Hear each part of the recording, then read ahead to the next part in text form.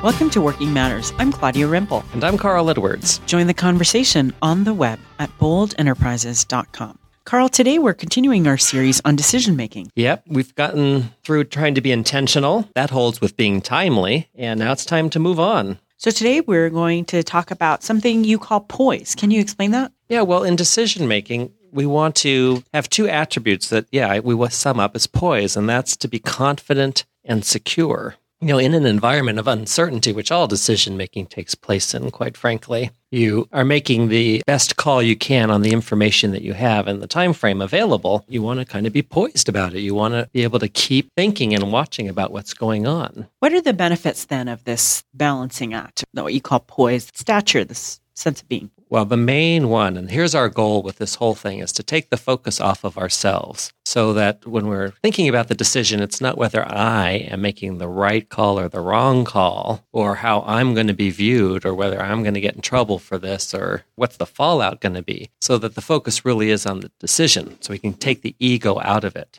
So it's not a me-centered kind of confidence. It's kind of a removing ourselves from the equation so that we can think more clearly about it. That's sort of what we've been talking about in the last couple of weeks, sort of removing ourselves from the decision, stripping down those things that are preventing us from making a decision and really focusing on the decisions at hand. So we've talked about those external things that should come to play in the decision to consider, like the time and the outcome. And the issues involved, getting all the issues out on the table. And if one of the issues is you, boy, oh boy, you're going to have a hard time making a good decision. So what we want to do is we want to get out of this mentality where we're at stake, whether out of this mentality, it's kind of black and white, really, right or wrong, and either or, and get into more of a nuanced watch and observe and decide and then watch again and adjust and then adjust and then adjust. And you stay in motion while business goes forward.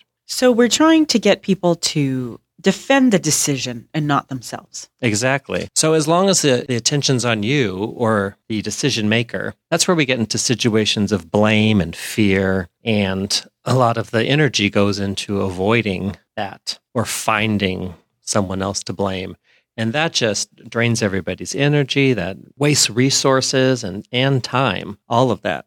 So that's why we're looking to be secure. The secure person isn't thinking about him or herself. The secure person isn't at stake. So how do you get here? How do you get to being a person that has poise in decision making? We're going to suggest moving on two fronts. One does have to do with our main focus, which is no excuses. That we own our decisions, that we accept ownership for the whole thing, that we are not going to blame, we are not going to point elsewhere, and we're going to go with it. And if it doesn't work out, we're going to adjust. So we're not going to say we failed, we're going to learn. And then that's the second part of it.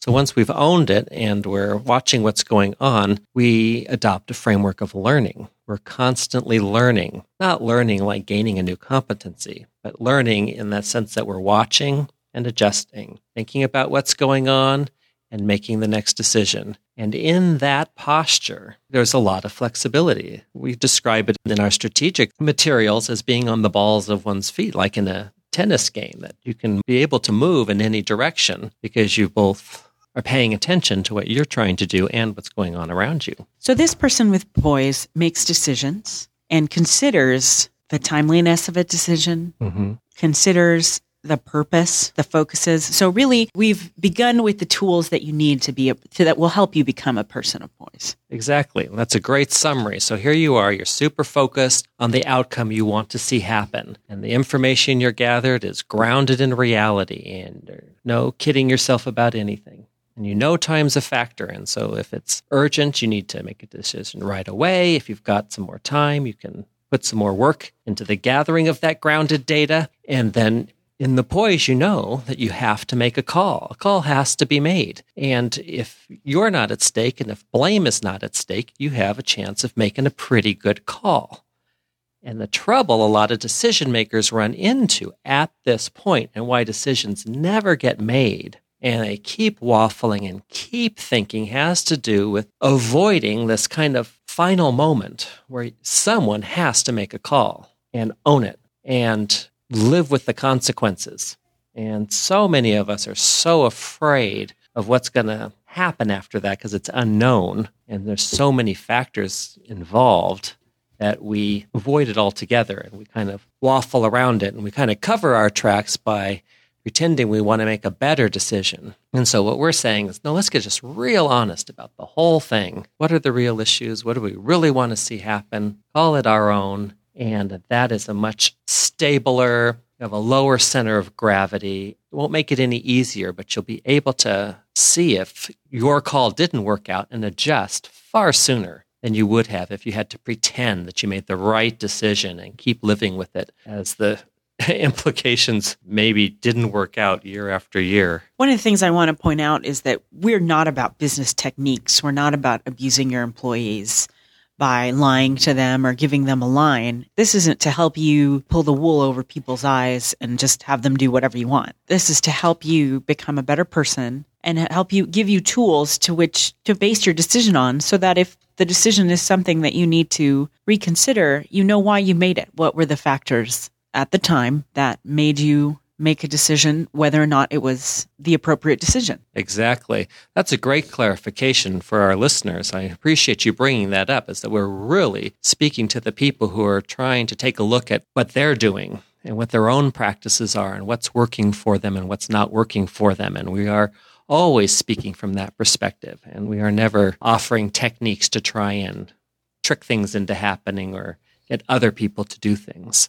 So, yes, if you are interested in playing at the top of your own game, then we are right at your side. And I think experimenting with some of these principles that we're bringing up will make a huge difference in how you approach, in this case, decision-making. Well, I think getting yourself, not that you can get yourself out of a decision, but your ego out of a decision is very helpful for most of us, because I think most of us don't want to make an unpopular decision. But if we had the data to back it up, say, well, we have to make this decision at the time for these X and X and X reasons, people respond to that if they know that you've thought that out. Instant credibility builder.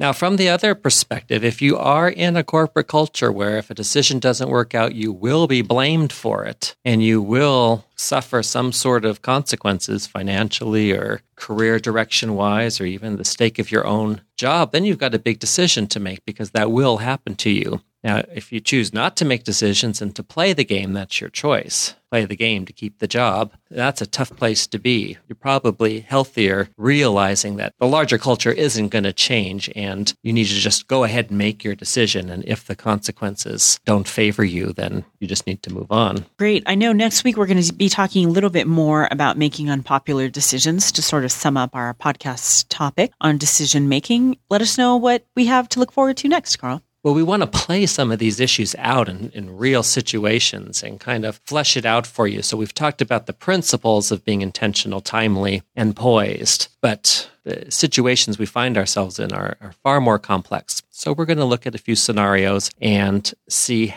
how or what these principles might look like. Well, I look forward to to seeing how that plays out, because that certainly is probably a big deal for a lot of us. Thank you for listening. We'll see you next week. And as always, we're blogging on these topics on our website at boldenterprises.com. Let us know what you think. This podcast is a Bold Enterprises production.